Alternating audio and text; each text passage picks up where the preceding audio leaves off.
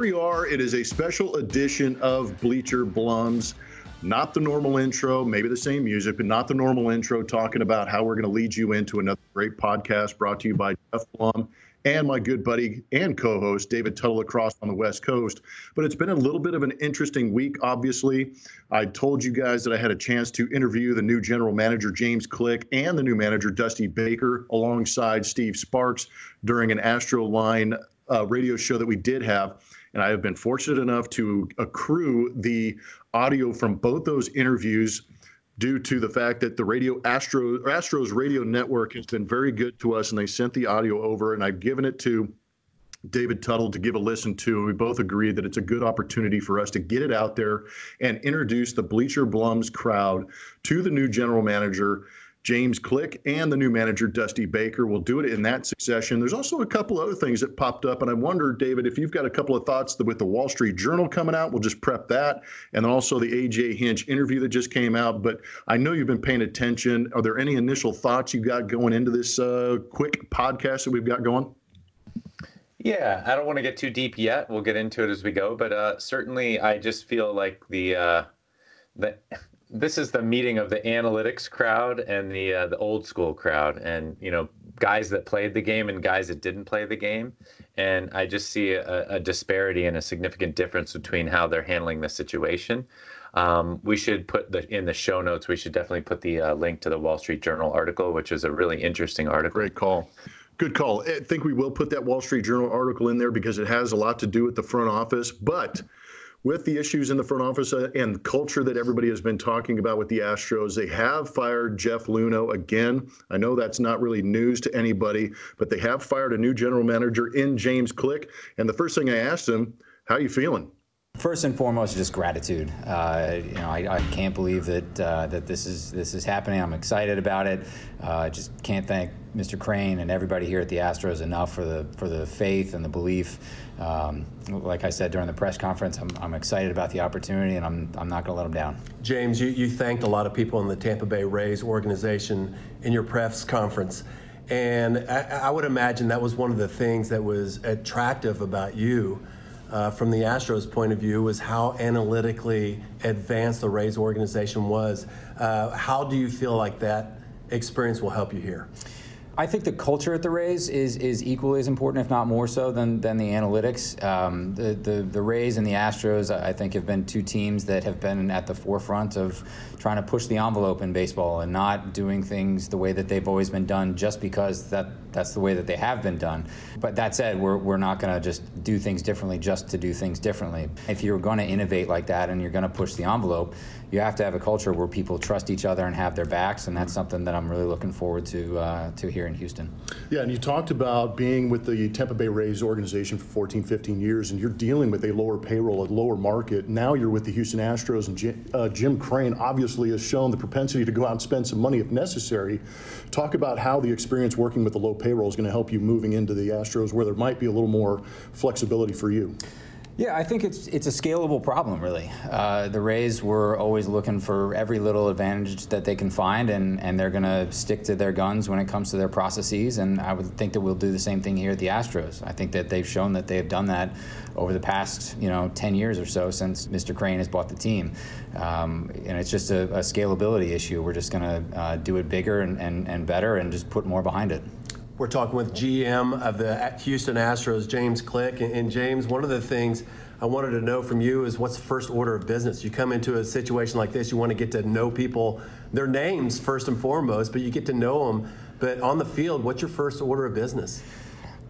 Really, it's getting to know people on the field, off the field. I don't think that we can do the right things on the field unless Dusty and I have developed that relationship that we're going to have, and that I can develop a relationship with the coaching staff and the front office and the players.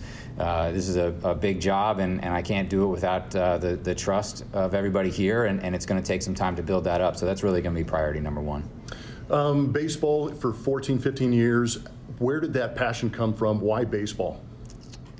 It's a good question. I loved playing it. I was not blessed to be very good at it, so I knew that I wanted to get into it some other way. I was fortunate enough that about the time that I was ready to start contributing, that the game started looking to people with the skill set that I had to contribute. But look, when I graduated college, I sent 30 letters to 30 teams asking about internships, and I didn't get 30 responses back, but the ones I got back were either, thanks but no thanks, or, you sent this to the Padres, but you addressed it to the Royals. Are you sure you want to intern for us? It took a while for me to get in the game, but I don't know, man. It's baseball. What can you say about it? It gets inside you. It gets in your blood, and the competitive nature of it. I'm a competitive person. I'm a bad loser, this is a great forum to try to win and to go out there and compete every day, and that aspect of it is just awesome for me. James, one of the things that the Rays are known for in the last few years is the opener. Do you anticipate the Astros might delve into that? I don't think that Justin Verlander is gonna be that open to the idea, but I'm happy to talk to him about it. The opener wasn't a goal, right? The opener was a reaction to the fact that at that point the Rays had one or sometimes zero starting pitchers on their roster because of injuries and everything else, and we had to get creative to try to figure out how to get 27 outs in a baseball game, and we learned a lot along the way. We made some mistakes, but figured it out. If it's something that Dusty and I think can help the Astros win more games, absolutely, we're going to do it. But it's really about finding the best, most efficient, most effective way to get those 27 outs. And when you're able to throw a Verlander or a Greinke and the rest of that rotation out there, sometimes the best way to do it is just to get out of the way and let them do their jobs. Yeah, we talked about some of the issues that have come out in the report for the commissioner, and it actually affects the job that you're going to be doing moving forward, especially in the draft that's coming up. How do you plan on compensating for some of the issues that might be created in losing a couple of those draft picks? We're just going to have to be absolutely rock solid in our process. And there is a tremendous amount of talent that has come out of the baseball draft in rounds 3 through 40. You look around the league, there's first and second round picks. There's also third round picks. There's fifth round picks. There's 31st round picks. We're just going to have to make sure that we get our information in the right place, we get our process in the right place, and we stick to our guns. It will be difficult to continue to add talent without those picks, but I have every faith in the scouts and the staff here that, if we do this right, that we'll be able to do it. And lastly, James, Austin Pruitt, who is with the Rays, is now a Houston Astro. You know him pretty well. Tell us about him. I mean, what can you say about Prue? Just a professional, just a true pro, like one of those guys who goes out there, does his job, doesn't complain, never asks about himself, is there for the team. He's willing to start. He's willing to relieve. He's, for all I know, he's willing to hit. But I'm going to be leaning on Prue a lot to introduce me around the clubhouse. Sure. Because he's got at least a couple more weeks with the organization than I have. It's funny the way this game can split you apart from some people and then all of a sudden bring you back together. There you go. Congratulations on the opportunity. It's great to announce you as the Astros' new general manager. James Click coming over from the Tampa Bay Rays. Great talking with you. I know Sparky enjoys having you around, but Absolutely. We look forward to some good times ahead. Absolutely. Thank you, guys. Looking forward to it. And that is the new general manager, James Click. Some interesting stuff. And just a side note before you get into judging or thinking about what James Click said. When we interviewed him, I think it was literally maybe less than 24 hours that he got the news that he was going to become the general manager. So you can tell that he was a little taken aback by the situation and maybe a deer in headlights, but he was very good conversation. He's a very good mind. And some of the conversation I did have with him off air, he actually mentioned that he is trying to do the best he can to marry the analytics side to the eye test that we talk about a lot in baseball, where a lot of the old school that David Tuttle referenced earlier in the podcast, where you got to get some of those hands-on guys with the computer guys and hopefully find a happy medium. But what did you think about the whole interview? And give me some thoughts on James Click initially, David Tuttle. Yeah, what I liked about him is that, I think we've kind of all misunderstood the sense of analytics, saying, all right, baseball's done it this way for X amount of years, and we're going to come in and we're going to change that. We're going to do this. And James touched on this. He said, look, we're not going to do stuff just to do stuff.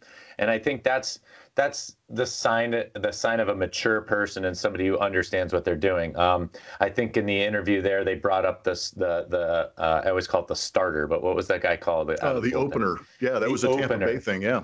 Yeah, and I thought, he said the reason they began the game with an opener. He's like, because we had to do that. We were down to 2 starters and 2 guys had Tommy John and all that. So I think using your analytics and using your eye test and looking at the personnel that you have, I mean, that's how you solve a problem. You don't solve a problem by going square peg, round hole. And, I think that's certainly a positive from the analytics standpoint. That's what those guys bring to the table, is kind of a creative mind and a new look on how to solve maybe an old problem. And I think that, he certainly kind of fits the bill for that. Yeah, it'll be interesting watching James Click moving forward.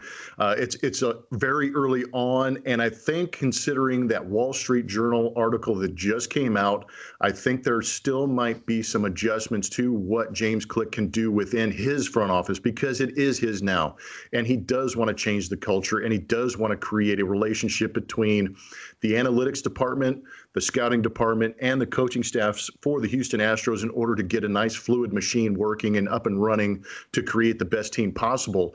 But with the Wall Street Journal article coming out now, we are finding out more about what's going on in the old school culture of the Houston Astros. What do you got, Tuttle? Well, I think it goes without saying. I thought it was interesting in the audio there that he mentioned pushing the envelope. And I think there are going to be some people that are like, oh, pushing the envelope. The Astros are going to push the envelope. Obviously, he not tongue in cheek, but he means within the rules of the game. And I think that's what, most teams are doing. So I just thought that you mentioned not a deer in headlights, but he just found out he got the job and they're asking him questions. And I really liked, his competitive nature and his thoughts on, where he thinks the organization can go. But when he mentioned pushing the envelope and really, I don't know, not sitting on the razor's edge, but I thought there was some people that sighed probably like, oh, pushing the envelope, like they're not already doing that. And I thought that sounded funny, but obviously he means within the rules and kind of bringing a new energy and a new focus to the Astros organization. Yeah, that's actually a kind of an interesting thought, because once you go into these new jobs after the culture before you was kind of tainted or did take things a little bit too far, you almost have to change your language completely. Because if you are an analytic guy, or if you're trying to advance the game or progress in a certain way that's a little unorthodox, you have a tendency to use vernacular that says, it compares it to a military strategy, or compares it to a clandestine service, but it's not. It's just a phrase. It's just a topic. But at the same time, you got to watch the timing of when you bring those words to the forefront. So I understand, like you, because we know the situation. But if you're anti-Astro and you're one of the ones on the outside going, oh, he pushed the envelope, I know what that means. That means they're going to just start trying to cheat a different way. But I don't think that's true. I think James is one of those guys that's very upfront. He actually encourages the conversation, which I think is great. So he's welcoming different theories or opinions and having the conversation in order to find out what is going to be best for the organization moving forward. And moving forward is the key, because with the report coming out from the commissioner, we got solid evidence from Major League Baseball on what they want to see happening moving forward, or what they thought happened. And now we're starting to see things leaked out a little bit through the Wall Street Journal, and we find out that there's 3 more names in this controversy that aren't exactly covered in the report. It's going to be interesting to see how the Astros move forward with these emails being leaked, or with these stories being told, because there are some people within the structure of Jeff Luhnow's front office who came to the forefront, we're finding out, in advancing the idea of using the sequences on the field and figuring them out in order to find a way to, take advantage of the situation, so to speak. There was, oh man, this is where I kind of find that fine line of where and what I can say, because in the article it mentions, I'm seriously having a hard time throwing some names out there, because I work with these guys. I'll throw the names out there, right? Yeah. I read the article. Yeah. So I wish I knew how to pronounce their names. So there's obviously Hogan, and Vigoa. And now Vigoa, I think, is the guy that kind of the way the emails were phrased. Now, this is all from the Wall Street Journal article. I did not get this from you. And remember, it's my opinion only. But the way the article states it is Vigoa was an intern in 2016. And he and a guy named, is it Coke Weezer? Yeah. Yeah, okay. I mean, I just don't know how to pronounce his name. It's a hyphenated last name. But those two guys, Vigoa looked like now he's like a senior director of something in the department. But maybe this is how you work your way up the ladder. He brought the clandestine or the code breaker kind of spreadsheet into the fold. And I think it's kind of an interesting. I'm going to kind of take a step back instead of just naming names. He's obviously got promoted. He's moved up. But now it's, he said, but he basically, probably he brought this idea to the organization as a way to go, hey, we're thinking outside the box. The he said part, and as you guys read the article, you'll see is he said that he brought it to Luhnow. Luhnow saying he thought he meant like in-game, like legal sign stealing. So yeah, we're going to look at this, and we can look at this in the background, and then during the game that'll help us tip pitches from catcher or from the batter, from the pitcher, and all that kind of stuff. Whereas Vigoa and the other guy said, no, we brought this knowing that this is something that we wanted to to put into place, and it was going to be utilizing the technology, and it was going to be using it live and in game. I don't know if I'm articulating that very well, but I guess my point over that is the Wall Street Journal article mentions that these guys have now been promoted and they're still part of the organization. And what are we going to do about that? Essentially, like how long will they stay members of the Astros organization? And then back to the he said thing, Luhnow, although he said the buck stops here, is still claiming to have no knowledge of any of this, and that seems a little far-fetched for my senses. Yeah, it's a really tough situation to be in. I think you did a very good job of explaining it, and the initial code breaking idea was actually a PowerPoint presentation, and that's what kind of, if you are thinking about culture and you are thinking about how to advance within a system, and that is how you feel that you are comfortable going in front of these people to advance maybe your position or the team's position, that's where I think you can actually question the culture. You take away the Taubman issue with him being, saying what he did to the female reporter. But if you actually have an office running where you are welcoming ideas, and that is an idea that somebody develops and actually has the guts to bring to the forefront in front of a board of employees, that kind of tells you maybe about the culture a little bit. I'm not trying to damn them. I'm not trying to, whatever. But if I'm going to try and advance my career, and the first, and maybe not the first, idea that he brought to the table, but if I'm thinking of bringing an idea of cheating to the table and it's welcomed, I think therein lies the exact issue with what the Houston Astros were doing at the top. I agree. That's when you're talking about culture and ethics, and I think this is my overarching point for this little podcast that we brought in. I mean, I look at the way AJ handled it. I look at the way Jeff Luhnow handled it. I looked at AJ was a baseball player. Jeff Luhnow wasn't a baseball player.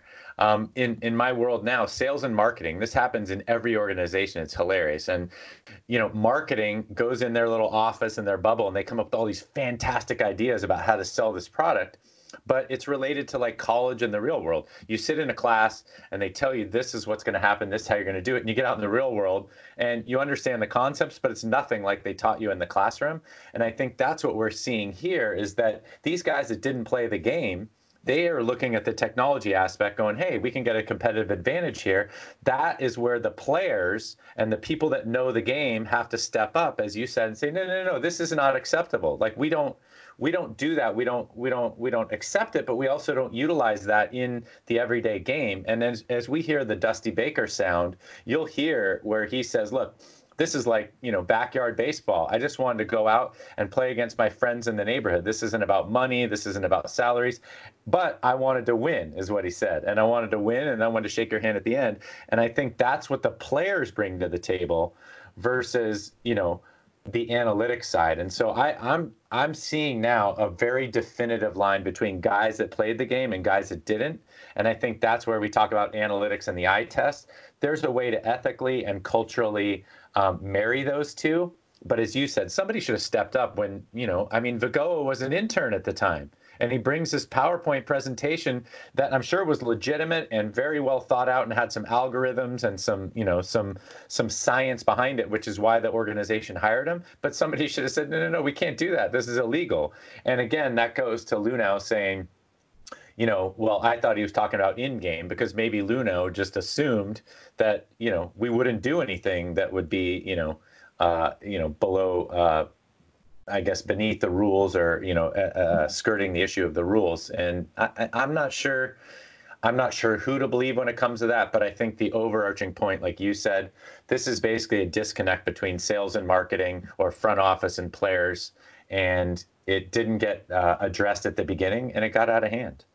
Yeah, and it goes back to the assumption, too. Did Jeff Luhnow assume that it was going to just be something that they did post-game for the next day or the next series or next time they saw them? But again, we know what assuming makes out of people. And again, maybe the presentation was made and there was no kickback or questioning of what it was being used for, or a definite, finite use of this equipment or this idea was ever made. But eventually it evolved into a situation where it crept into the minds of players on the field, maybe. And now you definitely have a distinct, there was a front office culture who developed the code breaking or dark arts or whatever the hell they wanted to call it. And eventually it kind of migrated south onto the field, and the players caught wind of it. And maybe initially, and again, this is all, we don't know. And like Tuttle said, it's he said, she said, we can only guess to the way it evolved. But I'm sure that the, players within the clubhouse, or, we've heard Alex Cora be, one of the guys that was, using this predominantly or whatever. Maybe he caught wind of the idea of the program, and somebody, we don't know who, somebody inside there said, well, why can't we use that on a daily basis during the game? And there is where the issue was created, and that's where the Astros went wrong. Yeah, and I think we've already touched on that. I mean, really, like you said, when it was initially presented, there was no pushback. But again, I go back to the buck stops here mentality. I mean, so here's the thing about the Wall Street Journal article that really can't be questioned or disputed, and that is Jeff Luhnow had these emails, and basically they're saying, I mean, that's the part that I kind of laughed out loud. They're saying, we hear this about Donald Trump. The briefs have to be a one-pager, and you have to mention Donald Trump like 5 or 10 times. Like, basically, they're saying, look, you can't send a 6-paragraph email to Luhnow because he only reads the first 2 paragraphs. Well, I mean, that's bullshit. Like, if you got the email, you got the email, right?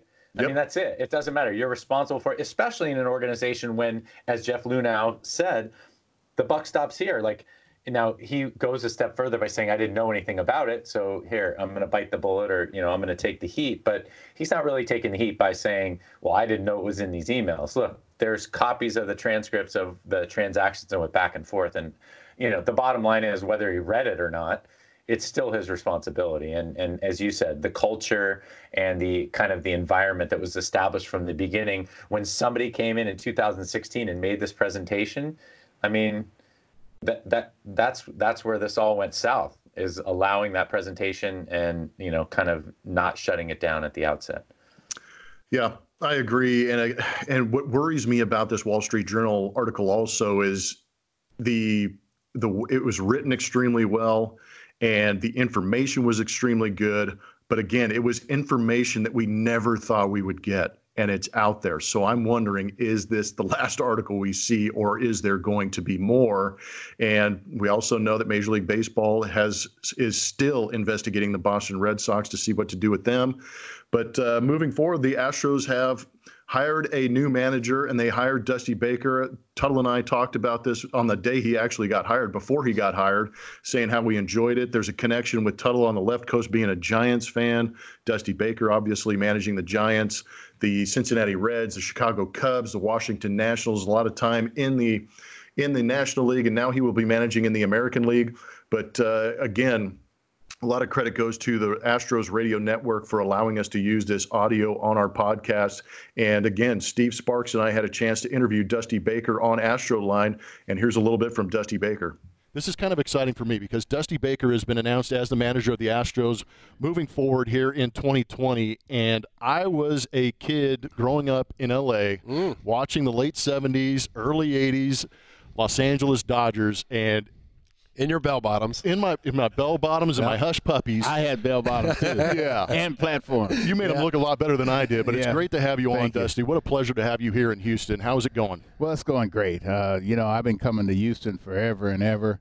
I know a lot of people here. I have a lot of relatives here. I have godchildren here. I have, you name it. I know a bunch of people here, a bunch of players that played for me, live here. So, even the clubhouse guy, Steve Perry, he goes, man, you're finally on our side. And he goes, I'll make sure that because I used to send him out all the time on getaway day to go to Papados, get me some stuff to eat on the plane. Yeah, can't beat it. Oh, yeah. So he reminded me of that today. And like I said, it's a pleasure and honor to be here. Dusty, usually when you take over a new team as a manager, it's usually the team kind of stinks. But sure. This is a good team. I've done that 3 or 4 times. I know you have. And turned them into winners, too. Yeah. But how different is this? Well, we'll see. I mean, they got some quality players. Some real pros, guys that know how to play. Mm-hmm. And, you still got to guide them and still got to direct them sometime. But, the main thing is that they know how to play. And, maybe – there's a few things that, I'm trying to make them better, and get them over the hump because we can all do some things better. And but I'm excited. I mean, when you got some players like these guys that are on this team, right, and also some guys that have done start out when this team is losing 100. And see, I think a lot of people lose track of that. I mean, all they remember the last, 3 or 4 years. That's a good point. I mean, these guys went through some tough times, and I know that they don't ever want to, return to those times because, see, once you start going to the World Series and once you start winning games, it becomes contagious, and you expect it. And, these guys, I could tell the way they play that they expect to win, and the organization expects to win. And I hear Jim Crane talking, and I hear you guys talking. I hear everybody in the world talking. So, hey, man, we're going to give them what they expect, that is winning. So, obviously, you've been paying attention to the Houston Astros. They've been in the limelight, winning 3 straight seasons of 100-plus games. This clubhouse is unique just from a player standpoint. I know from Sparky and I watching this team and being involved with them, they're a great group of guys. Is there anybody in particular that you are looking forward to getting to and being able to hang around? Or who was the first guy you sought out when you got into this clubhouse or when you get to this clubhouse? Well, the first guy that called me was Bregman.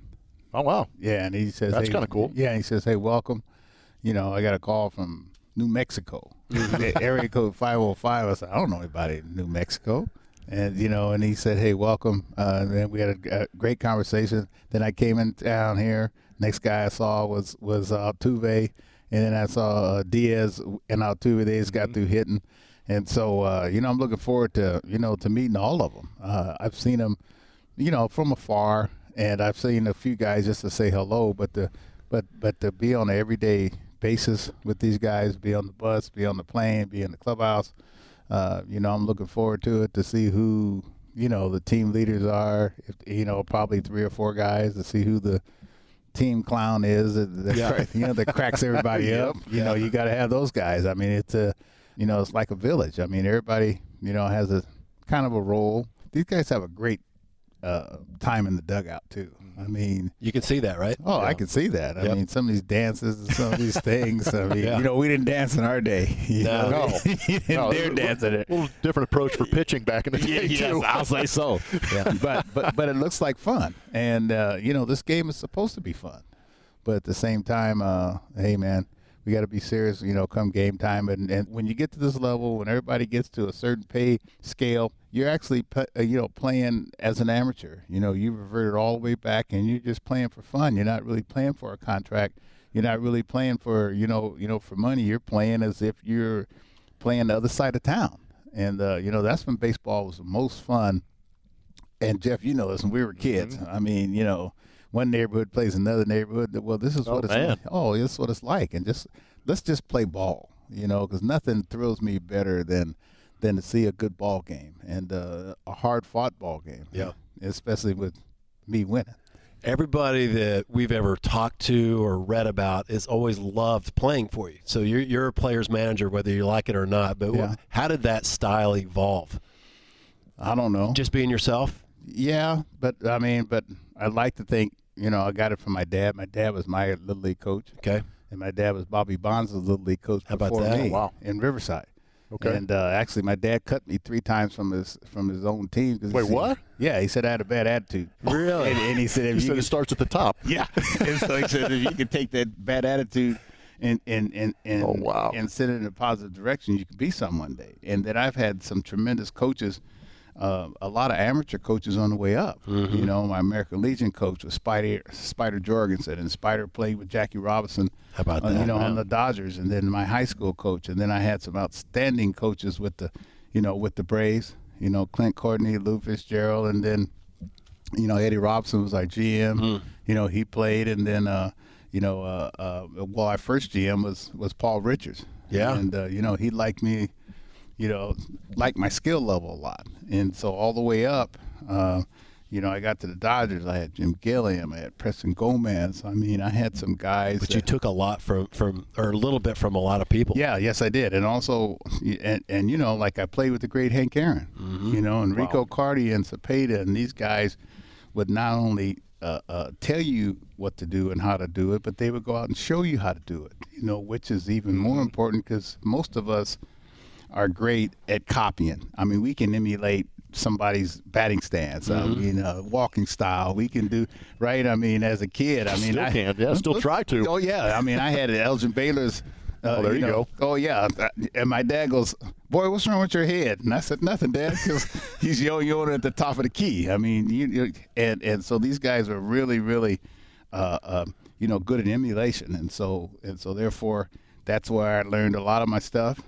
Some of it, I tell you, I really learned teamwork in the Marines. I was in the Marines from 69 to 75. Yep.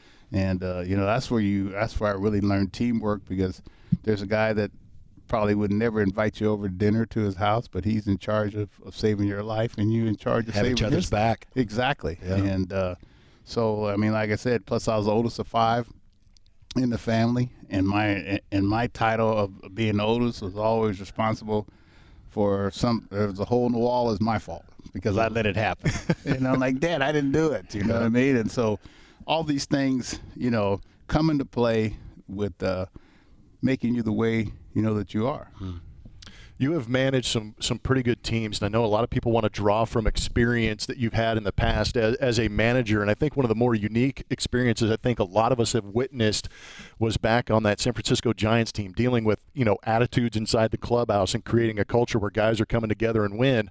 You had the Barry Bonds, Jeff Kent situation. I believe it was early 2000s, maybe 2002, but how much do you draw from experiences in your managerial career? Because it's kind of unique that you had a couple of attitudes in Kent and Bonds, and then you go to the Chicago Cubs and you've got Mark Pryor and you've got Kerry Wood. So you've got 2 aces on your team right Sammy now. Sammy Sosa, that's another great one. So right. How do you draw from a lot of those experiences to look forward to what you're doing here in Houston? Yeah, for sure. You draw upon all your experiences, and you draw upon the experiences, from yourself. Or when I was in L.A., we played together. We didn't all get along all the time. It's impossible. Yeah, it's impossible. But like I explained to people, hey, man, me and my brother might fight, but you better not touch him, because we're both going to kick you. Yeah. And so, sometimes brothers fight. If you got any brothers, Oh, yeah. you know what it's like. But does that mean you don't love your brother? Oh, heck yeah, you love him. Mm-hmm. But you don't love him at that moment when you guys are fighting, and you hope it doesn't get to that point. But, at the same time, I tell the players, hey, man, I don't care how much money you're making, because I made a lot of money playing ball. I don't care, how famous you are, because I was, semi-famous, and I've been through what you have been through. I've been through a divorce. I've been through all kind of stuff where you can relate to whatever problems a person may have.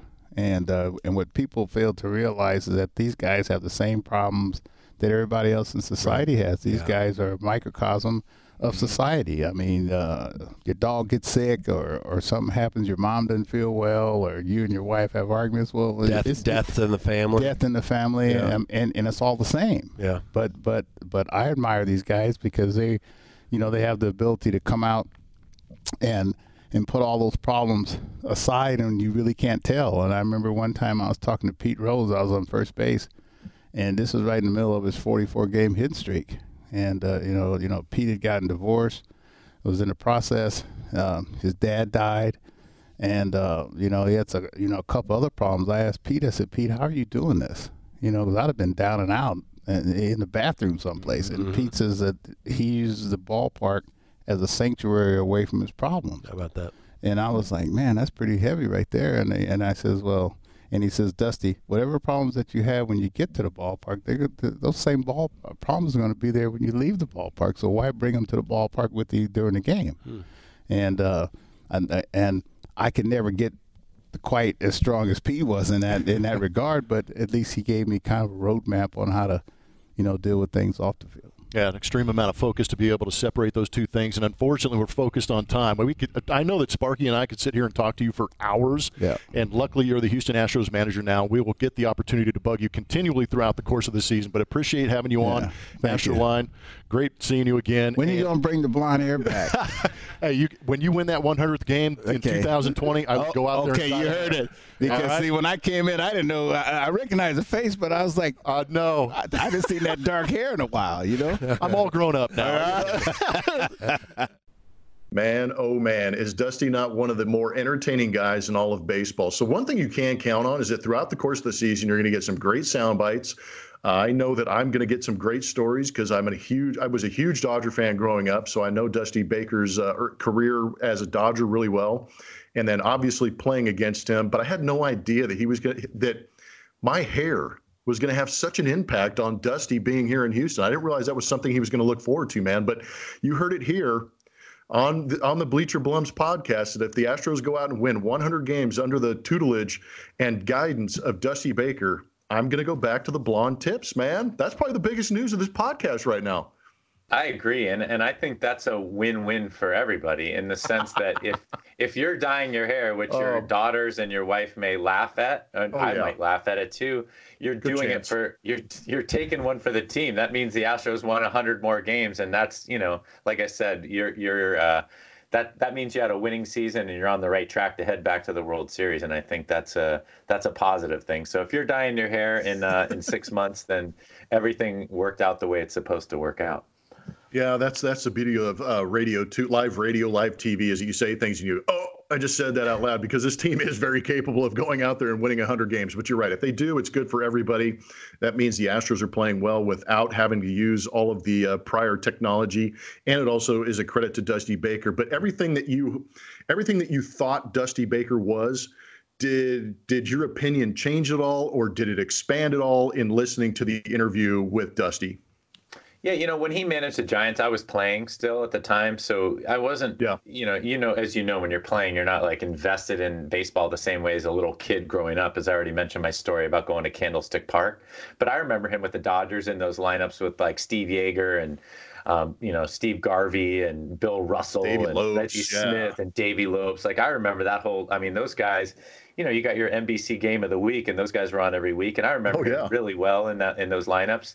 But the thing that jumped out to me from the interview, and we can always, I don't know if it's a selfish thing, but you always look at it how it affects you or what hits you. And I think we've talked about this before, the diversity in a clubhouse. I love that Dusty talked about it being a microcosm of society, but even more so, and we talk about the military and the first responders quite often. He talked about his time in the Marine Corps, and that was the thing that really kind of jumped off the page to me, is he said, look, you're in a foxhole with some dude next to you, and you may not ever invite this guy over to your house for dinner, but your life's in his hands and his life's in your hands. And so you have to figure out a way to get along. I mean, that's like Jocko's good, right? Like, hey, life threw you a curveball today, good. So you're in a foxhole with this guy that you would never invite to your house for dinner, but guess what? He's got your life in his hands, and you've got his life in your hands. And I just think that's that's a testament to his managerial style. And then you add all the experience he's had in, clubhouses and all that. And I think, the last thing he said that kind of really that I enjoyed, and as you said, to expand my opinion of him, was certainly the fact that, like, look, salaries in here don't matter. He goes, I play with guys that have made tons of money. Bobby Bonds was, in his little league. And I mean, he's been around the game. He's seen it all. He's done it all. And he has a really good overarching philosophy. And I think he knows when to step on the gas pedal and when to step on the brakes, is what it sounded like in that interview. And I think the Astros are in good hands. Yeah, and even when he sat down in front of us, I know that he is listed at 70 years old, but when he sat down and started to smile and talk about the sport, I mean, all of a sudden it was right back to youth, and you could actually see that there is a lot of fire left in what Dusty wants to bring to this ball club. And it is a unique situation, like Steve Sparks said, is that normally he has come into teams that are average at best and made them better. Now he's stepping into a situation where the ball club is going to be extremely good, extremely talented, and now he gets to push these guys a little bit. But I want to go back to something you said a little bit earlier in analyzing some of the Wall Street Journal, in analyzing some of the issues that the Astros have had with the sign stealing scandal, is we got away from the purity of the game. And why not bring in a guy like Dusty Baker, who, like you said, played Little League Baseball. His dad shut him down a couple times. He had to earn the right to be on his dad's team. So, I mean, he understands adversity. He goes to the Marines. He understands discipline. He understands how to handle attitudes. One of the things I tried to allude to in that interview is that he's going to have to deal with attitudes inside the Astros clubhouse. He had to do that with Barry Bonds and Jeff Kent. And that's where he came up with the foxhole analogy, is like, you know what, we're going to go to battle. We're going to play our brains out. But at the end of the day, you're going to get in your car and go right. I'm going to get in my car and go left. And it doesn't mean we can't play hard together. So he understands the gameplay on the field. And it's also great, bringing Dusty in with his experience and stories. These guys are going to face a ton of adversity when they get on the road. We know that. They're going to get booed out of the ballpark. They're going to get screamed at, berated. Their family members. It is open season on the Astros. And at some point, these guys are going to have a moment of weakness, and they're going to need a guy like Dusty to come in there. And Dusty's got the experience. I also like the fact that Dusty has worked with a couple of aces with the Chicago Cubs and Mark Pryor and Kerry Wood. So it kind of translates with the Justin Verlander, Zach Greinke situation. But all of that, all encompassing, what Dusty, I think, is going to try and bring back is the purity of the game. And that is probably the one thing that I am hoping with most. Obviously, my opinions are going to be skewed a little bit towards the Astros, but overall, I know this is a stain on baseball, and I want baseball to get its purity back. And I think Dusty's going to be a good vehicle to get that back in the city of Houston. What are your expectations, maybe, of what Dusty's going to be able to do with this team? Yeah, purity is a funny word. As I sent you that article, and we touched on it the last episode on this podcast, but. There's always been, the Gaylord Perrys and there's always something going on. But when we say purity, it's the thing that we get crushed for on SportsCenter too, is these unwritten rules of baseball. And I think that's when you say purity, that's what strikes me, is that's what I want. The unwritten rules of baseball to kind of be, kind of the way they've always been, which is, you can steal signs if the catcher's just putting down one sign when there's a guy on second base. Then that's on him, right? That's part of the purity of the game.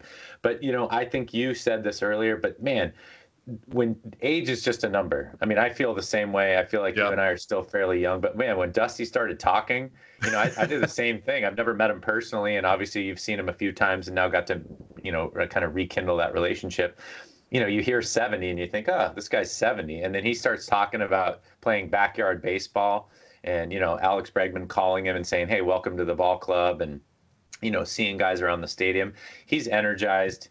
He sounds young. He knows the game. He loves the game. And I think a lot of people would also assimilate or attribute the fact that he's name dropping. He talked about Pete Rose on first base, and then he went through every coach he had with the Braves and his American Legion coach and Spider Jorgensen and all these guys. He's not name dropping. He is a guy who takes a little bit from all these people that have kind of helped him along the way. And those people are just the best kind of people. They don't forget where they came from. And they took a little bit from each of these people that had a hand in getting them to where they are. And I think that's the biggest thing that Dusty brings to the table. And when you have an experienced, successful ball club, like you said, I mean, the one challenge is, like you said, to bleach your hair again. He's got to win 100 games. If he wins 98 games, did he fall short?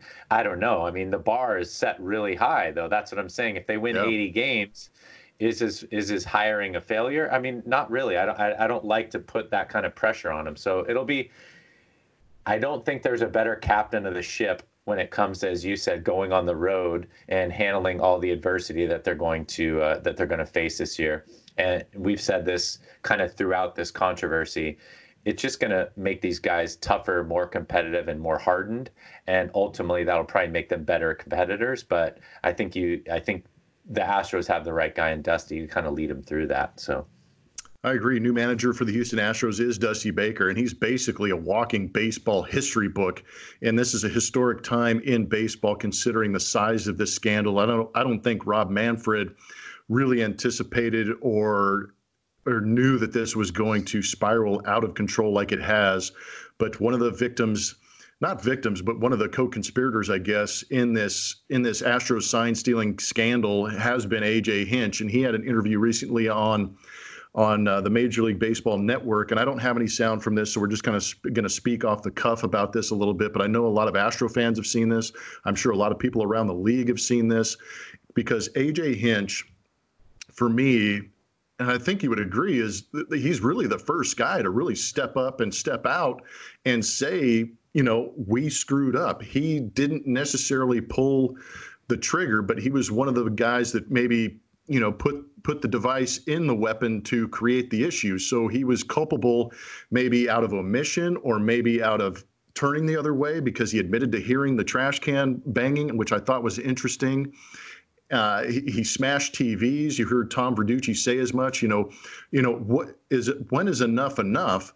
And it apparently wasn't enough just to smash 2 TVs. And this goes back to a couple of podcasts. And I know I keep blowing up our podcast, but we have said a lot of things that kind of come out a couple of days later, where I text Tuttle and I'm going, dude, we were way ahead of this. We knew this was coming. But he was guilty by not speaking out and stopping it definitively, as opposed to, having his actions speak louder than his words by smashing the TV. So he came out and admitted as much and did a very good job. And what's kind of interesting to me too is you get a real good idea of what AJ feels that leadership is. And leadership is being accountable for everybody around him. And I still feel like him doing this interview in the fashion that he did, he was still trying to lead, even though he's not in a leadership role right now. He took the lead by putting his voice out there. He took the lead by putting his face out there. And I think that as a player, I tried to imagine him in the position he's in, but I also tried to imagine the situation and the players who are watching this, because I guarantee you every player was watching this. And I still feel like him going out there and do that was his way of getting out there and saying, fellas, this is what we have to do. We have to admit the wrong. We have to give our opinion. We have to face the music. And he went out there and did that. And I applaud him for that. There were a couple of hiccups within that interview, but I'm not sure why they were there. There could be a myriad of legal issues concerning buzzers and things like that. That was kind of a weak answer for me, but, maybe it's because he literally didn't know.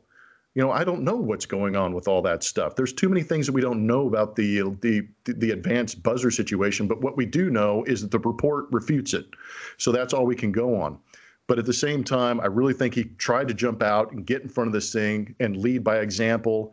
And I think he did himself a good job, not a phenomenal job, but I think he did a very good job of putting himself out there, accepting responsibility, explaining what he believes leadership is, and he has definitely opened up the possibility for being a manager in the future.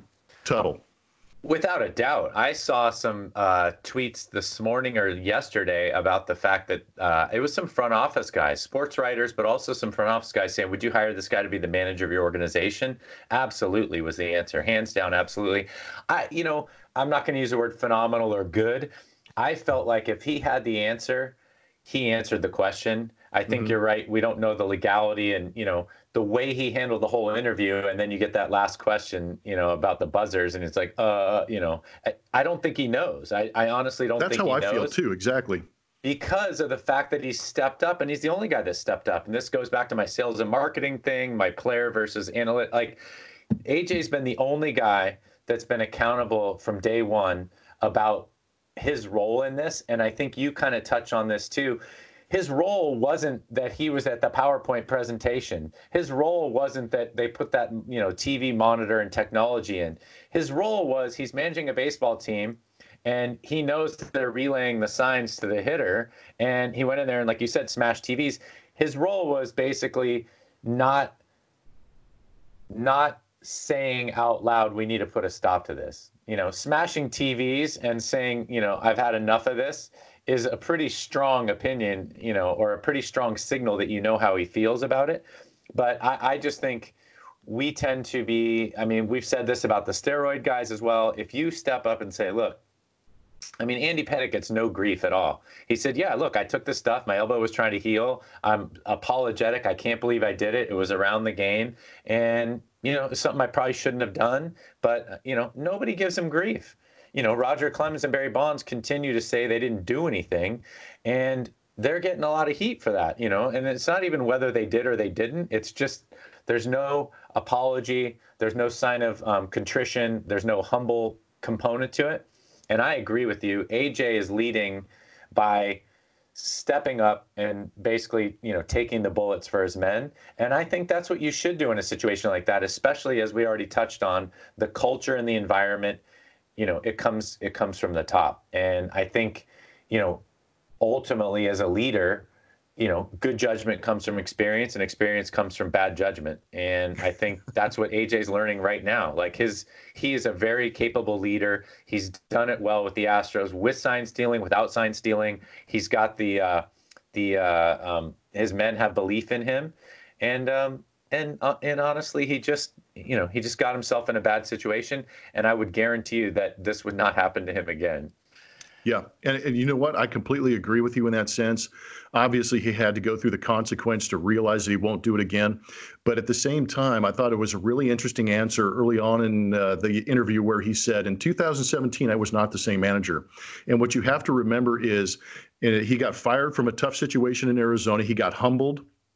Got the job with the Astros in 2015, went to the playoffs, didn't go to the playoffs in 16, and finds himself in a situation in 2017 where this is going on. So he's relatively early in his managerial career, and he's only 2.5 years into a ball club. So he's still trying to learn these guys and how to manage these guys as far as personalities. And I'm sure there was a moment of trepidation when he did know this was going on, where he's like, am I going to lose the clubhouse if I go in there and yell at these guys and say, stop doing this bullshit and let's start playing the game? Do you lose your clubhouse and create a divide between the manager and player? And I think that's where he kind of said, that's where I was naive. And he said as much in that interview. And here, sitting in front of Tom Verducci in 2019, AJ said, I am a better manager and I'm more confident, and I would have handled the situation differently. And that's to your point where I think he's grown up, learned from the situation, and he will try and move on and make better choices moving forward. But he was a great example in leadership and accepting the responsibility. We talk about it all the time on this podcast, from the extreme leadership books that we read, from Jocko Willink to Malcolm Gladwell's Outliers and things like that. It's all about the leadership and how you handle yourself and develop yourself as a leader. And unfortunately, when your subordinates create an issue for you, it all goes back to leadership and culture, like we've been talking about throughout this podcast. Yeah, that's excellent. But I'm just going to add one last point. Before my dad passed away, we used to talk about, the changes in society. And we've talked about this before about SportsCenter and the immediate gratification society. And baseball is not an immediate gratification sport. But if you had one thing to say about the youth of today, and this is sort of get off my lawn guy, but not quite. But as you get younger and everything gets faster, I look at my kids and they can get into my iPad in 2 seconds, and I'm over here forgetting what my password was and how many digits is it supposed to be, and they're in and they're downloading stuff. Is responsibility for your actions. If we raise our kids to take responsibility and ownership of their actions, you're going to have a better society and a better place to live. And that goes from driving on the road to being a leader. And honestly, it really doesn't matter. And that's why I'm kind of upset with Jeff Luhnow, or anybody in that scenario, is basically it doesn't really matter what AJ knew or didn't know. He knows the culture, and he's responsible for the culture and the environment in that clubhouse. And, smashing TVs wasn't good enough, and he said as much. So, and now he's a better manager and a better person for it. And it's super unfortunate that this was that these were the consequences for that. But I look for AJ to be a manager in 2021, and I would have no qualms about, if I owned a baseball team, hiring to run that group. And I think a lot of guys would welcome him in there. I mean, we've seen a lot of guys do a lot worse things. And if they can come in and help you win, if they can, we can go down that list some other time. But we've seen a lot of guys come into that clubhouse and they get welcomed in. And if they can help you win and they can perform, then guess what? They're going to be on the squad. Yep, I agree with you. And man, the last points you made are very, very true, because it has been a very forgiving clubhouse in certain situations, whereas in the court of public opinion, you get that second chance, whereas in a court of law, it may not be as forgiving, and you end up serving some time. So, it's a consequence and a fact that they did break MLB law, but at the same time, there are much heavier situations coming in and out of clubhouses or locker rooms that we've seen in sports. But I agree with you in the sense that AJ's positioned himself and said enough to allow him to go out and get a job. Front office people, like you said, Dan O'Dowd, I think on MLB Network, is an ex-GM that said if he was a GM again, he'd hire him in a heartbeat. So the last thing you have to really consider is how would he work inside that clubhouse with other players around him? And I think that he's done enough to prove to players that he will be forthcoming, he will be truthful, he will be honest, and he will do his best to try and get you to win some ball games. It's been an interesting episode of Bleacher Blums. Tuttle, you did a great job with the opinions. You were fired up. I love the passion that you bring for this situation. But a lot of times, it's not necessarily that passion for the Houston Astros. I appreciate the passion for the game of baseball. And I think that's the greater overall picture that we need to look at, is how do we make the game better and how do we grow the game and make it more appealing? And unfortunately, in this situation, it took a team to get exposed to kind of show the overall underbelly of what's going on, and hopefully moving forward, this game will be better for it. Great job, Tuttle. You got any parting words before we send this thing home? No, I second the thoughts that you just had, and Blummer, it is fun, and I think we just have to get back to the reason that we started doing this in the first place. Yes, we want to set a good example. It's fun to talk about our families and our kids, and it's nice to have a following. But really, the reason we're doing this, we like to get into other sports, is baseball. I mean, we share the kind of the growing up in the baseball environment, and we want to see the game. I don't know if restored's the right word, as you said, purity earlier. I mean, we just want to see the game played the right way, and we want to kind of put this on the, in the rear view mirror, and hopefully with spring training coming quickly, we'll get to see that. And obviously, the intent of this podcast was to introduce everybody to James Click and Dusty Baker.